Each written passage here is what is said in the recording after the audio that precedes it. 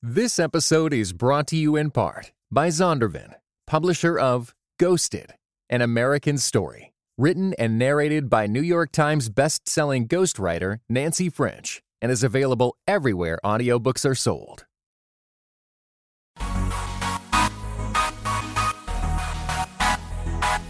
Dynamic voices for a diverse church. This is Pass the Mic. Greetings and God bless. Welcome to another episode of Pass the Mic, Dynamic Voices for a Diverse Church, powered by the Reformed African American Network. We're so excited that you guys are with us. Glad that you could listen in for this episode. Again, we want you to subscribe to us on iTunes. If you have found the podcast to be helpful, rate and review us. That gets us in front of other eyes and it pushes the podcast forward. You can also subscribe to us on the Satchel app as well.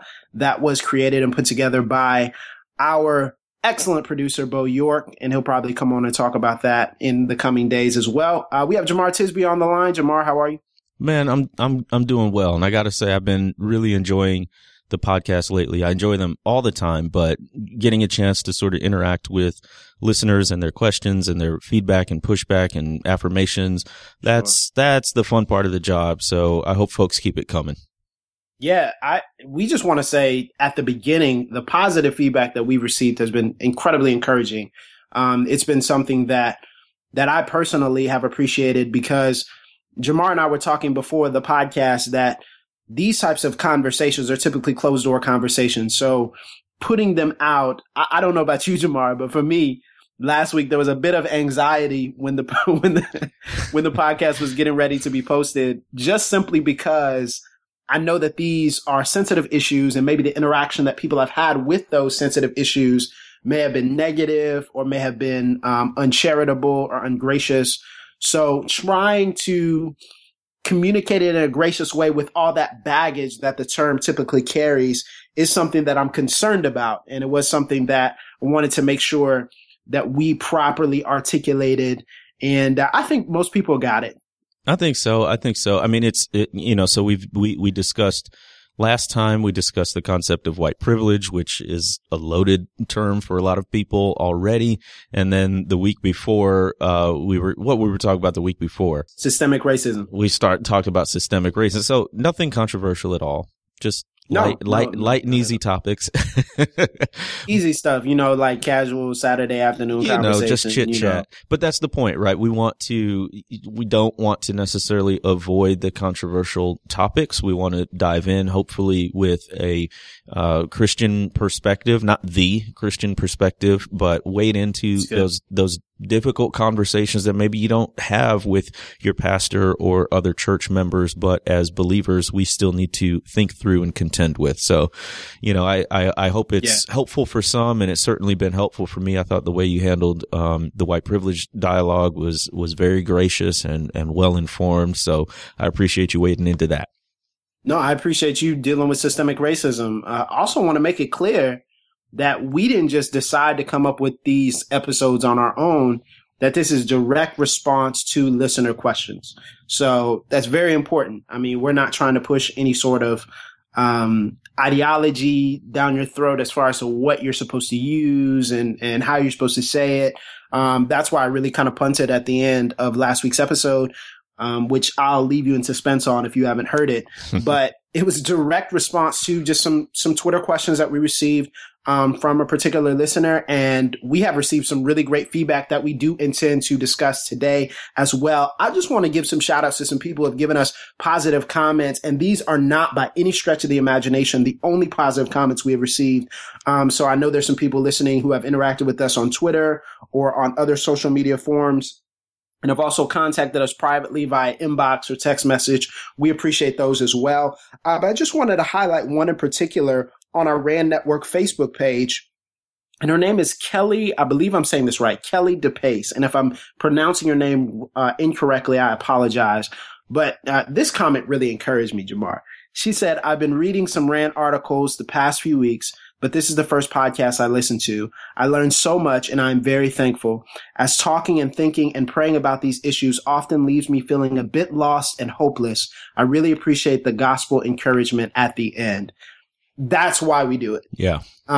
We do it so that you can be encouraged, so that you can be uplifted, so that you can be spurred on and motivated to live life with the mentality of racial reconciliation, to properly articulate the gospel to your neighbors, and to ensure that there are no blind spots, or as few as possible. We know that we'll always have blind spots to a certain extent, but to limit our blind spots so that we can be the most effective ambassadors for the cause of Christ. Also want to shout out someone who lives locally, Ann Polson, who commented on my Facebook post. She said, I've read some of The Invisible Knapsack, watched the Blue Eye, Brown Eye experiment, and listened to many talk on this subject. This was by far the best discussion I've heard. Very thankful for you, and thankful for you leaving that comment. That is very encouraging to us.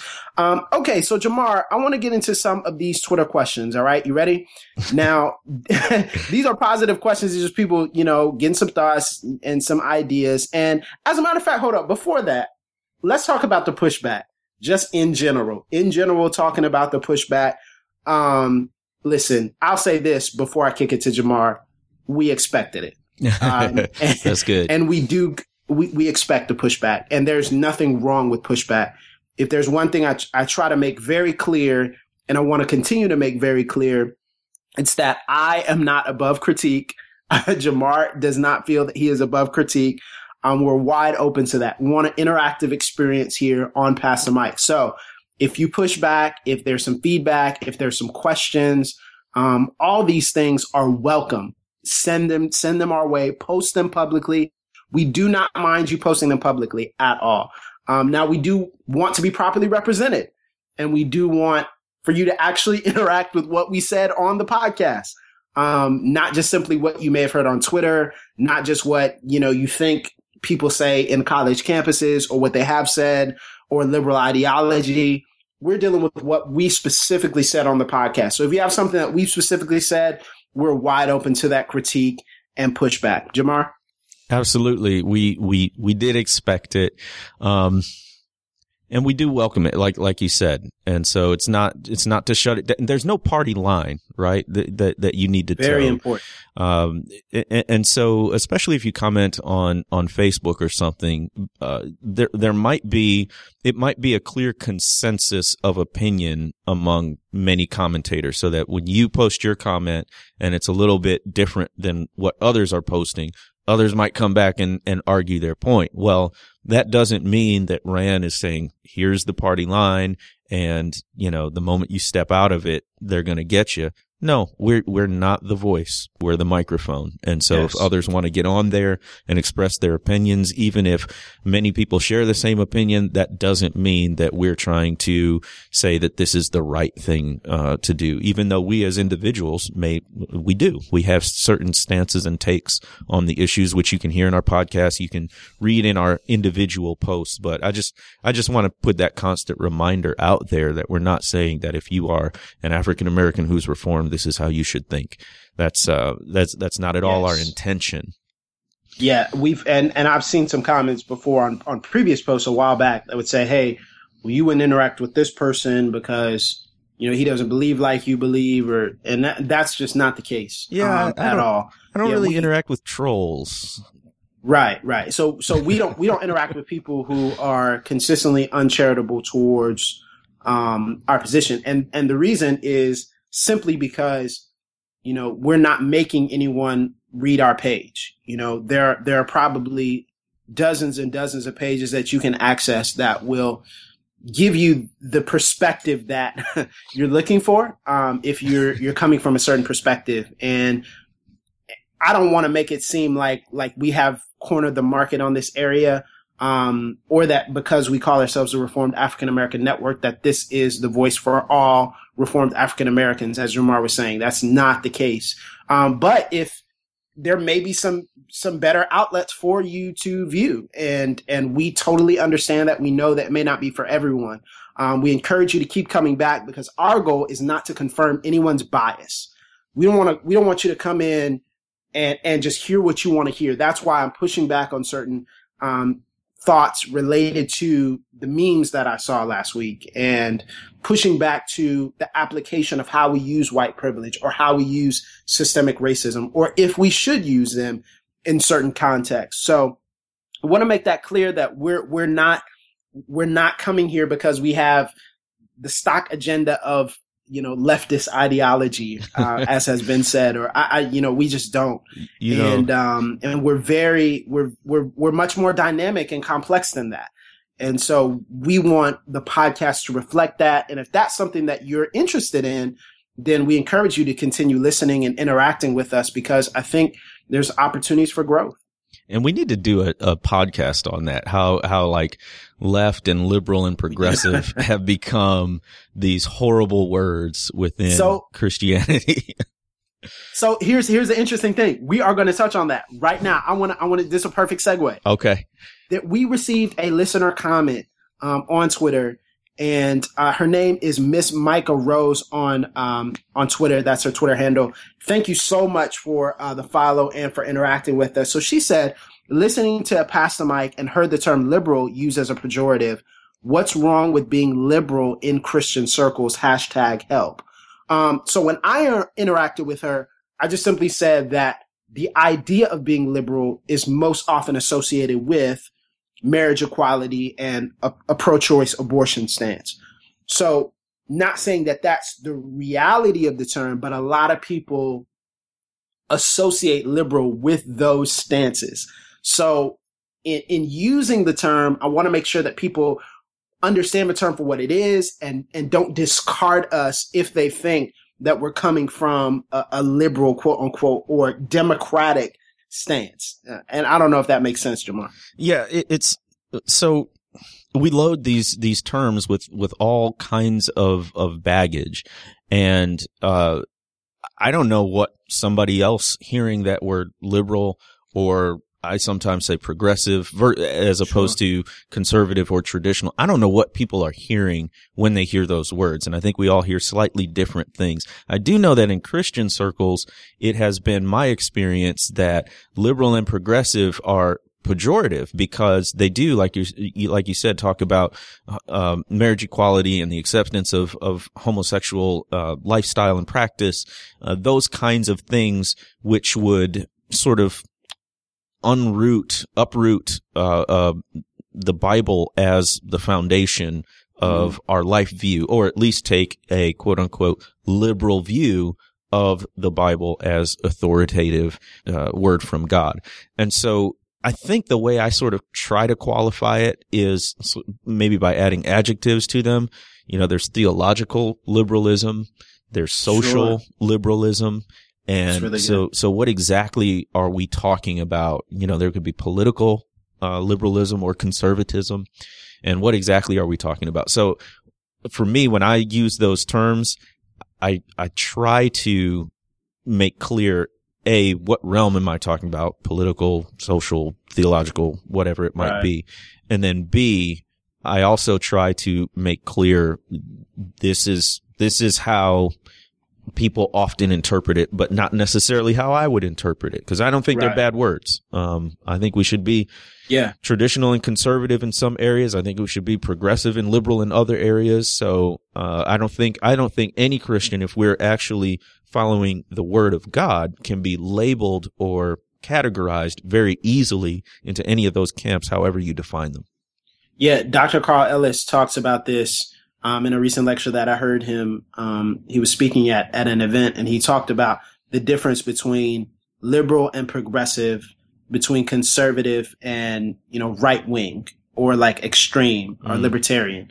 And not to say that libertarianism is bad, just the way that the context of those terminologies has come, that there's different degrees, and we lump in everyone who is, who would believe in, a Democratic Party platform or would vote Democrat as liberal and progressive. And we're using those terms to mean things that they don't really necessarily mean. So they don't necessarily mean that you think in all this, there's this cloud and you believe everything that's in that cloud, or you believe everything that's on that agenda, much in the same way that we would say as someone who votes Republican or is a conservative in political ideology, they don't believe every single thing that's on the Conservative Party platform or agree with it. So, I think it's a much more complex term and complex usage. And so we interacted at first. I didn't know if she was maybe offended that we use that term as in that way, but it was soon I think she understood where we're coming from. So thank you so much for listening, Miss Micah Rose. Continue listening and interacting with us. Also, we had someone else who named Christina, and she is at C Dizzo on Twitter. That's a really cool name, really cool Twitter handle. And so she said, I would love to hear your guys' thoughts of Ta-Nehisi Coates' book, Between the World and Me, on the podcast. Now, have we talked about Between the World and Me yet? We have Jamar? not. We're behind on that one. My bad, man. My bad. You know, what's funny is I was going to include it on my top 5 list, but I thought that would be really, really predictable. So I said, let me take it off my top 5 list at the end of the year last year. So yeah, well, so have you read Between the World and Me? I've read half of it. I'm reading a lot. It's a hard read. It is a hard read. It's an emotional read. That's what I've gotten so far. This is not, I don't know. I think some people could probably read it, and because it's distant from their personal experience, it's more kind of an abstract, interesting, perspective type of thing. For me, this book falls in the category with a lot of other art forms that are coming out lately, whether that's movies like The Butler or Django or anything along those lines, Selma, or a book like this. Butler, man. Ooh, we can't stand The Butler, man. I mean, it's just it's hard to watch because it is so visceral and personal, and that's what Coates' book is like for me. And a lot of folks have compared him to James Baldwin type of thing, and that kind of a voice of this generation. I think you got to accumulate a bigger body of work, but he's certainly tapping into a spirit of this age around the angst and anxiety about race. What did you think?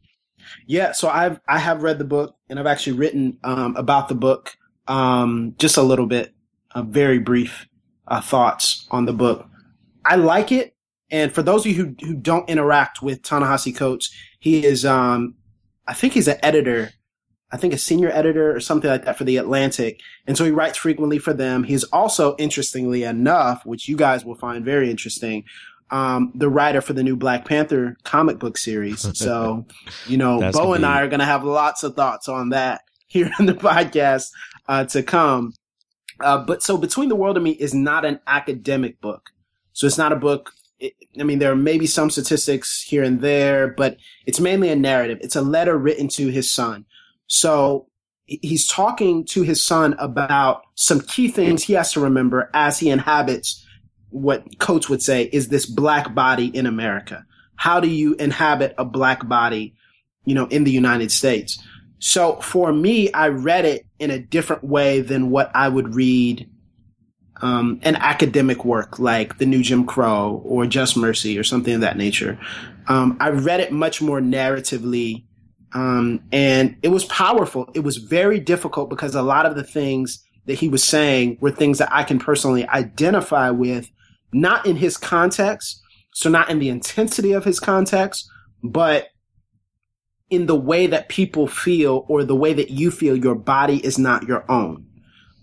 He says it repeatedly. I lost my body, or I feel like my body doesn't belong to me. It belongs to the person who is calling me the N-word, or belongs to law enforcement, or belongs to, the person who would intend to inflict me harm of any ethnic identity. So that's both black and white, or any other ethnic identity that he encountered, in his time in Baltimore. So it was very hard for me to read because I felt the emotion leap off the page. Now, as far as other people, I'm of the mind that while we should be discerning about what we read, I kind of think there's a lot of things that we should read that we avoid reading. So we avoid reading things that expressly disagree with our worldview. And Jamar, you mentioned something earlier, prior to the podcast about the idea that we avoid hearing voices that don't agree with us on very important but select few issues, social issues. Mm-hmm. And so we tend to discard them when it comes to issues of ethnicity or issues of, it could be economics or foreign policy or whatever it may be. So we tend to discard them because they're not, quote unquote, our voices, or they don't reflect our view on these certain things. And I would recommend highly that you pick up this book to understand and to feel and to wrestle with that tension is so vital. The empathy that you have to feel that you can't necessarily, stir up and conjure up on your own, but that empathy that you have to feel interacting with someone's story and pursuing it and then coming into it and saying, that's my neighbor. And are there neighbors closer to me that have felt that way? I think it is very powerful and essential for you to read for that reason. So that empathy piece is so vital and so crucial. And that's what these stories do. How do you disagree with someone's experience? It happened and they feel that way. Right. But, whether you can closely identify with that or not, I think it does help us to feel empathetic towards others and what they've been through. And I think for Christians, that should be a paramount concern is, even though this may not be my physical neighbor, how do I love my fellow human being and my fellow image bearer better given where they are and what they're going through? And for the folks who sort of kind of dismiss this book out of hand without giving it a reading or without considering it, I think it dovetails into the conversation we're having about progressivism and liberalism, because if you've heard a trusted voice, a pastor, a theologian, an author, whomever, say that this book is bad or this person is on the left side of where Christians, quote unquote, ought to be, then I think some people wouldn't even give this consideration, which, to your point, right, Tyler, I think it's a mistake. I mean, the reason why we have such strong beliefs isn't so that we can retreat into our corners. They're so that we can be bold and confident when we are in the world, but not of the world. And so we know our boundaries. We know this is an idea that coheres with the biblical narrative. This is an idea that doesn't, but I don't need to be afraid of coming in contact with it because I do know what I believe and the one in whom I have believed. So to me, that's the power of knowing your Bible well, particularly Reformed theology, is that I can wade into these discussions with people I disagree with and not be scared that I'm going to somehow be tainted. Not that you don't always have to be conscious and on your guard and filtering, but I do have a filter. I have a grid. And so I think that should encourage us to interact with these things. And then the last thing I'll say about the book is I think it's critical that you mentioned how you read the book narratively. Because that's one thing that I believe that Christians, especially in these reformed branches of Christianity, need to get better at. We're really good at reading theology. We're really good. Careful, Jamar. I'm just saying. It bleeds into all these things. We're really good when it's in a book or a tome. We're really good when it's in an academic setting with interacting and engaging with ideas, with understanding them. When it's systematic, when there's clear solutions. Exactly. And when it's codified. And so, but what we're not good at is this experiential theology, this idea that it's lived theology. And so how do you explain the fact that the person with, an 8th grade or lower education who has been through life but can spit biblical wisdom like no other and doesn't have any formal background, doesn't go to a church that you would go to, where does that come from? Well, number one, it's the indwelling of the Holy Spirit, which every believer has, no matter what sort of academic background they have in theology. And number two, there is something to be said for living life, especially life Amen. With hardship and suffering. And so that's what I would encourage readers to think about as they're reading a book like Between the World and Me, or so many others that are talking about race, ethnicity, poverty in this country. don't just read it as an academic exercise. Read it as someone's lived theology. Now, it could be good theology or it could be bad theology, but definitely there's something to learn from it. And we got to get better as Christians and Reformed folks in understanding there are two sides to this coin, right? There, like Carl Ellis talks about the cognitive and epistemological side of theology, which we tend toward in the West and in Reformed theology, but the flip side is the ethical and intuitive side of theology, jazz theology that comes through living life and learning from it under the sight of God and with God crafting you and shaping you and refining you. So I think we have a lot to learn from what people are living through. You might want to check your mic, Jamar. That thing is smoking. It's smoking, man. That was hot. I love it. Awesome. So, okay. So transitioning now into briefly what we're going to talk about today as a major topic, and that's the term implicit bias. And so I was looking up things about implicit bias, but then I thought, you know what?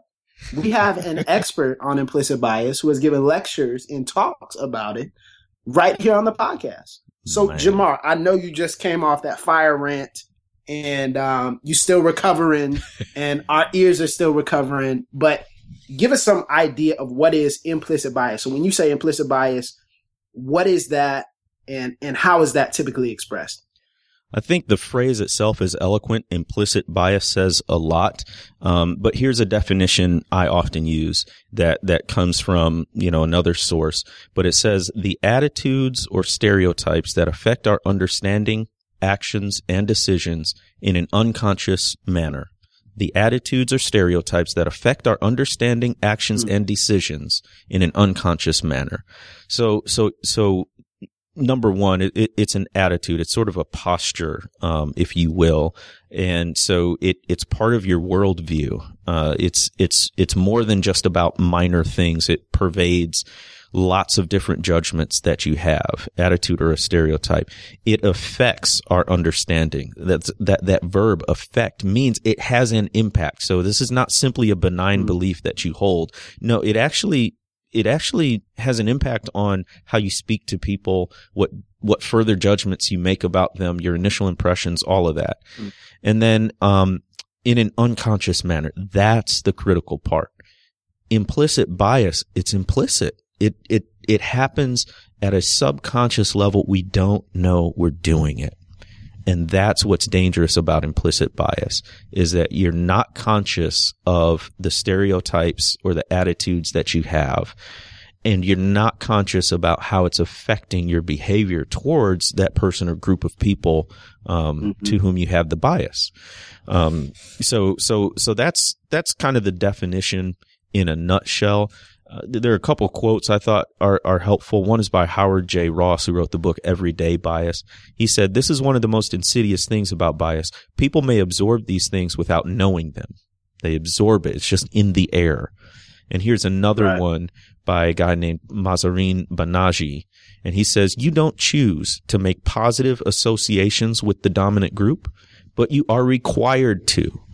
All around you, that group is being paired with good things. You open the newspaper and you turn on the television and you can't escape it." So if we're talking about race and implicit bias, who's the dominant group? I think both numerically and culturally, you have to say people who are identified as white. They're 62% of the total population right now. And so they're in the majority for the time being. But also, if you look at who has held positions of political power, economic power, social power, certainly it's concentrated among this particular race. And we're not saying that's necessarily a bad thing. Right. That's just, it is what it is. It is what it is. And so what happens is, and this would be true even if the dominant group was African American or some other group. It's just the dynamics of majority, minority, dominant, subdominant type of thing. So it's not inherent to someone being white or something like that. But what happens is that dominant group usually has positive things associated with it. So a real easy example is images of beauty. Traditionally, huge example. Please get into this.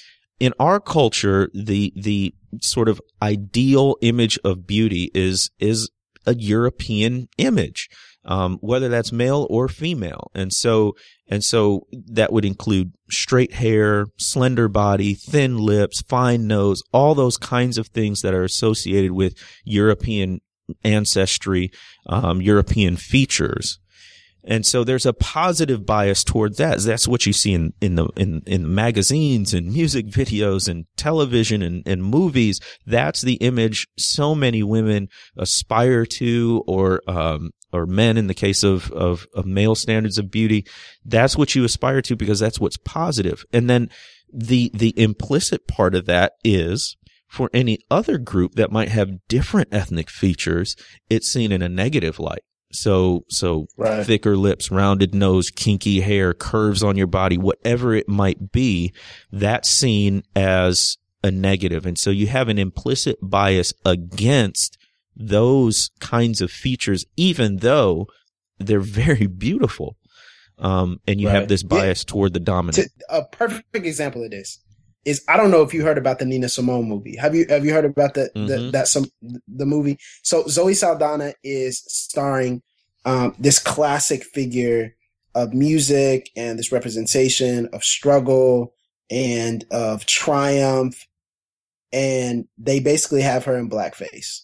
So they have, if you look at the trailer, they have taken her complexion, and Zoe Saldana, I don't know how to say it, if it's Saldana or Saldana. I'm sorry if I'm pronouncing it wrong. I'm just going to choose Saldana.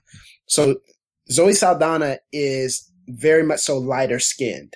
And for some reason they chose her for this role, and they packed on very noticeably dark makeup so that her complexion has darkened a little bit, but not fully to the tint or shade of how Nina Simone actually looked.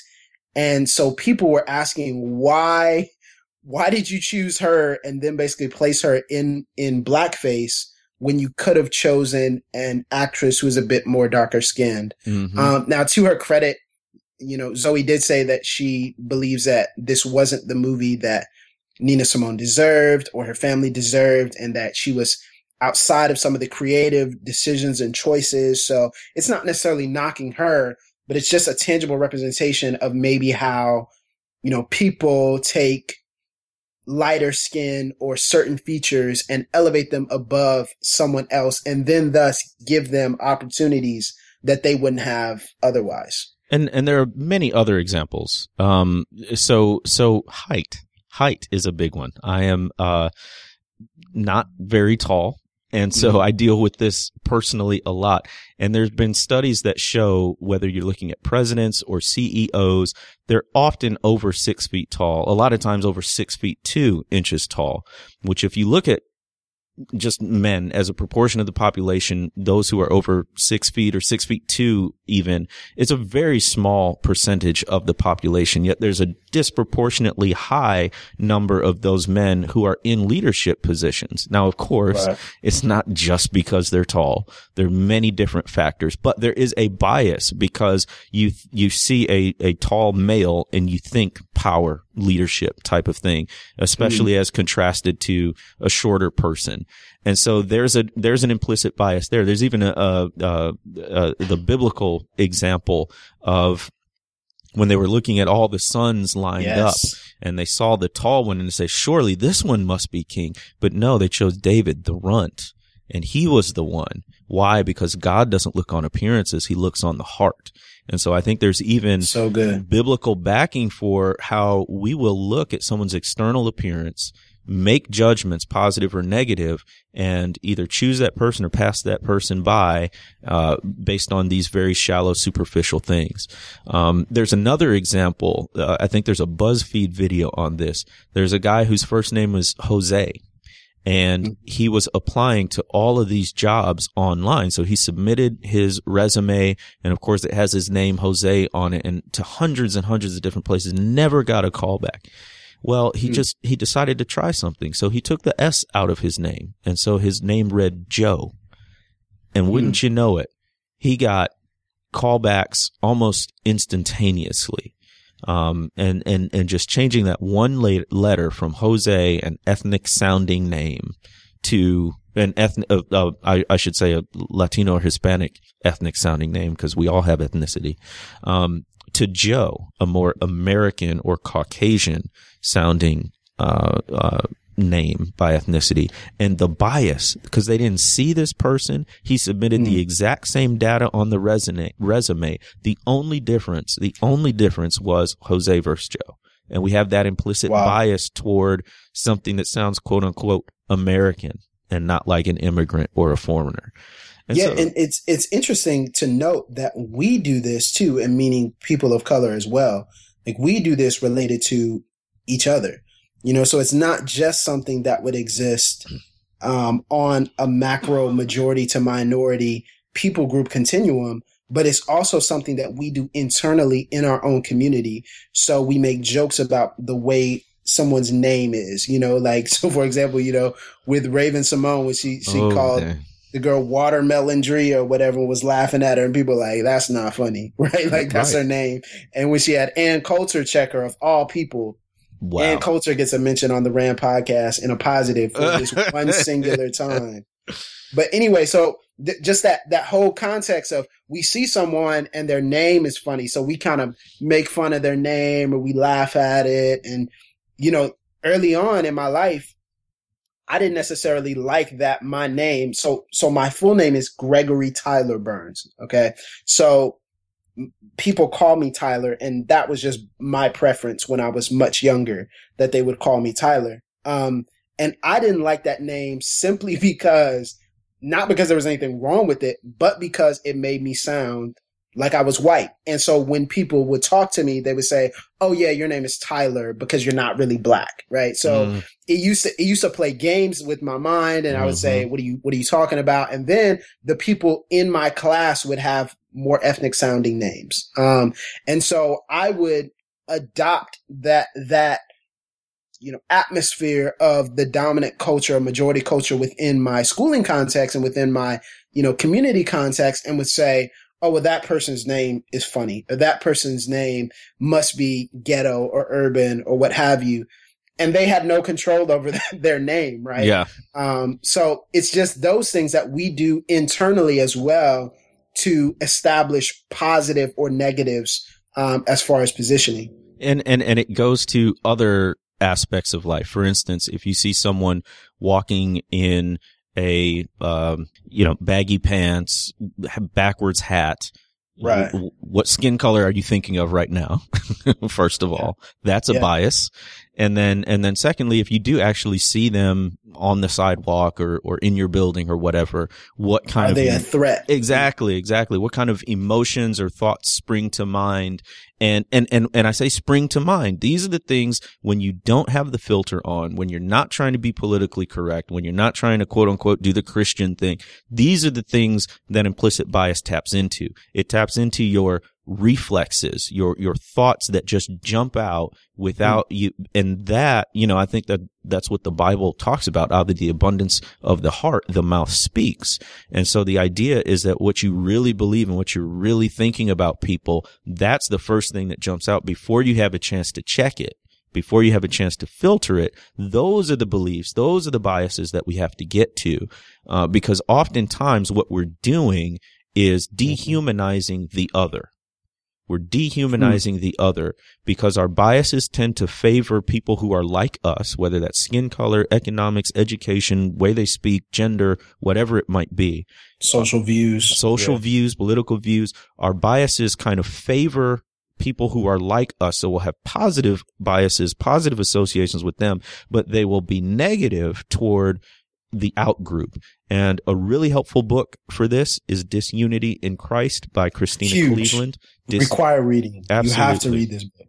She is a social psychologist, and she studies basically in-group, out-group behavior in religious circles and why there is so much division from a sociological perspective. And so she talks a lot about bias and how it favors people who are like us and how it disfavors those who are different and what we can do about it. I think that's a important part. Like, number one, we've got to admit that we all have biases, and sometimes they're not good. Their biases. Here's the thing. In conversation, when people ask, are you racist or sexist or whatever, of course, we know what we should say, and we know what we want to be true about us. We want to be, respect the image of God in all people. But the reality is we're sinful, and we form judgments based on limited information that are often erroneous. And so the implicit part is what's really important. You gotta know what's really there. So I would recommend everybody go to this website, implicit.harvard.edu. Implicit.harvard.edu. There's an implicit association test. It's not a perfect test, but it is helpful because there's all different kinds of tests you can do. It goes ageism, racism, sexism. You can take different tests for it. And basically it'll show you images, let's say on the race test, of a black person or a white person. And you'll press a button about whether you have a positive connotation or a negative connotation. But the images flash so quickly, you don't have time to sit there and think, wait, I'm not supposed to have a negative connotation of a black person. Let me choose this one. And so then it'll come up with a score at the end, and it'll show, you're biased this much toward whites or this much against black. So I'd advise, that's just an interesting test to reveal how, despite our stated affirmations, we can have implicit biases that we really don't want to have. Man, that's really helpful and really good. Now, as we kind of wrap up here, talk to us about how this intersects with the church, because I think this is going to be very important to take it out of the social sphere, to take it out of just simply how we would view things, positively or negatively in our day-to-day life, because I think people can wiggle out of those. Yep.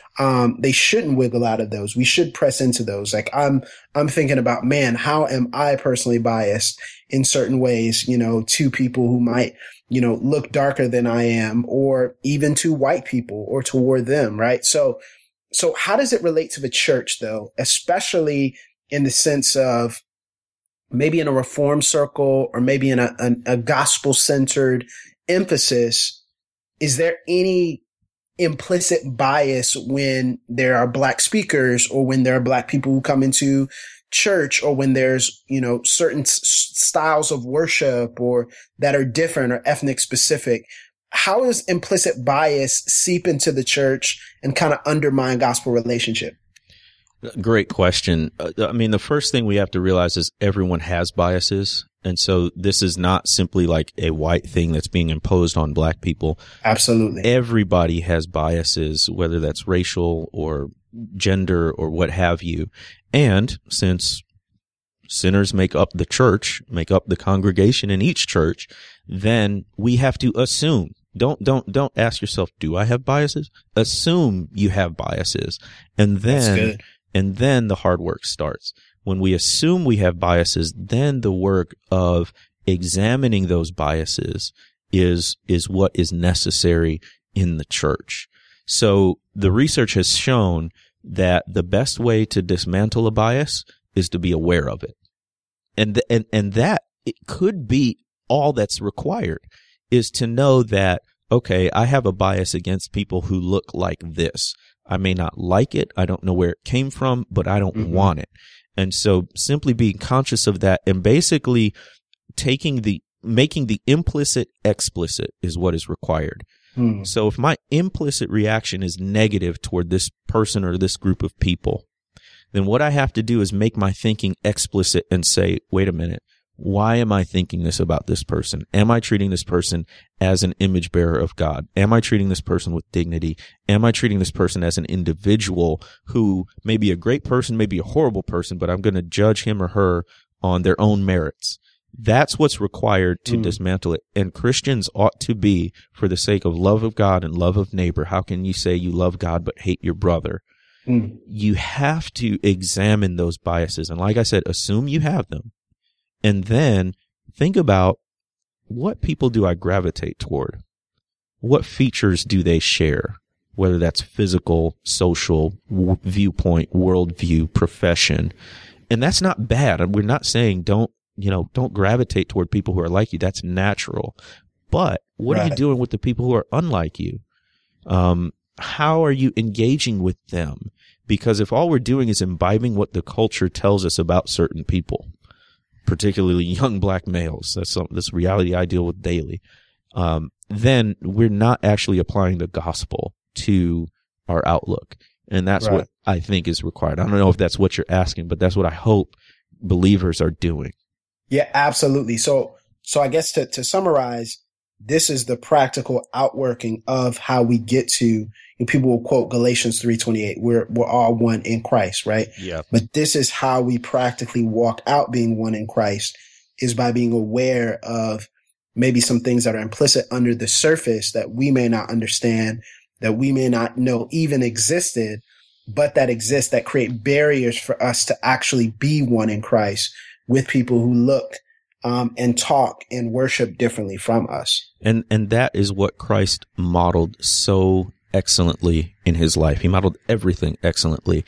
But this is one of the things that people just sat up and took notice of, because the people that, the insiders, the Pharisees or the people in power, the people who they viewed negatively, Jesus went toward those people. The people whose society had a bias against, like prostitutes or lepers or the poor or whomever, he went toward those people. If you look in the Gospel of Mark all over, you'll see this sequence of events. It'll say Jesus looked and he had compassion. He looked at someone and he had compassion. And I can just imagine that gaze from Jesus. And he's saying, I'm not seeing you just as what society has labeled you. I'm seeing you. What does a compassionate gaze look like? From Christ himself, that gaze alone must have been a transformative experience.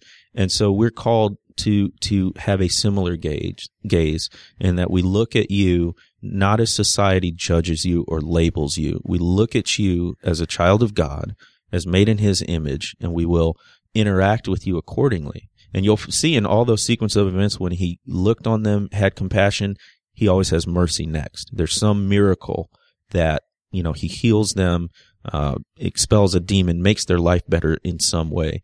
And I think if Christians can model that, looking at people as individuals, image bearers, having compassion on them and serving them in some way, then that testifies to the truth of the gospel. Amen. Amen. So just for clarity, we want to dismantle bias, but we don't want to necessarily dismantle privilege, because privilege is something that God has given us to use for the betterment of others. Am I understanding that correctly? So yeah, you're intersecting a couple different terms here, but it's just about stewardship. What has God given you? Has he given you a place in the dominant culture?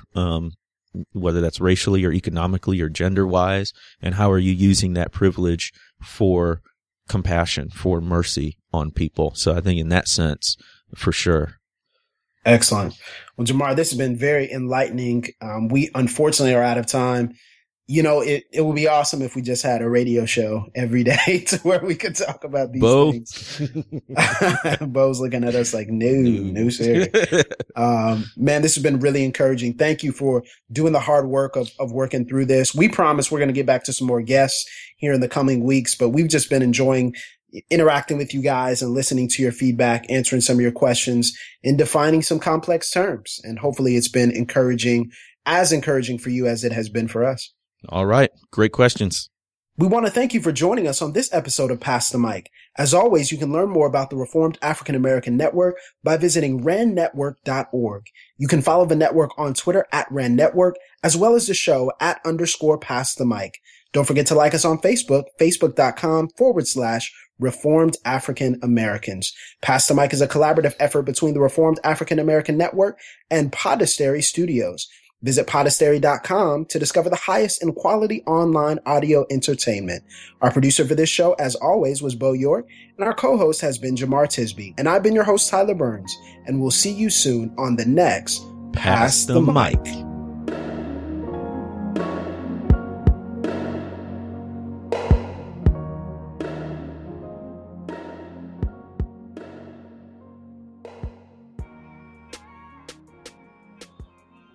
You've been listening to Pass the Mic, a Podastery production. To find out more about this and other shows, visit podastery.com. That's PODASTERY.com. This episode was brought to you in part by the Compelled Podcast, which uses gripping, immersive storytelling to bring Christian testimonies to life. Listen to missionaries, addicts, martyrs, and more who have seen Jesus at work in unbelievable ways. Listen on your podcast app or compelledpodcast.com.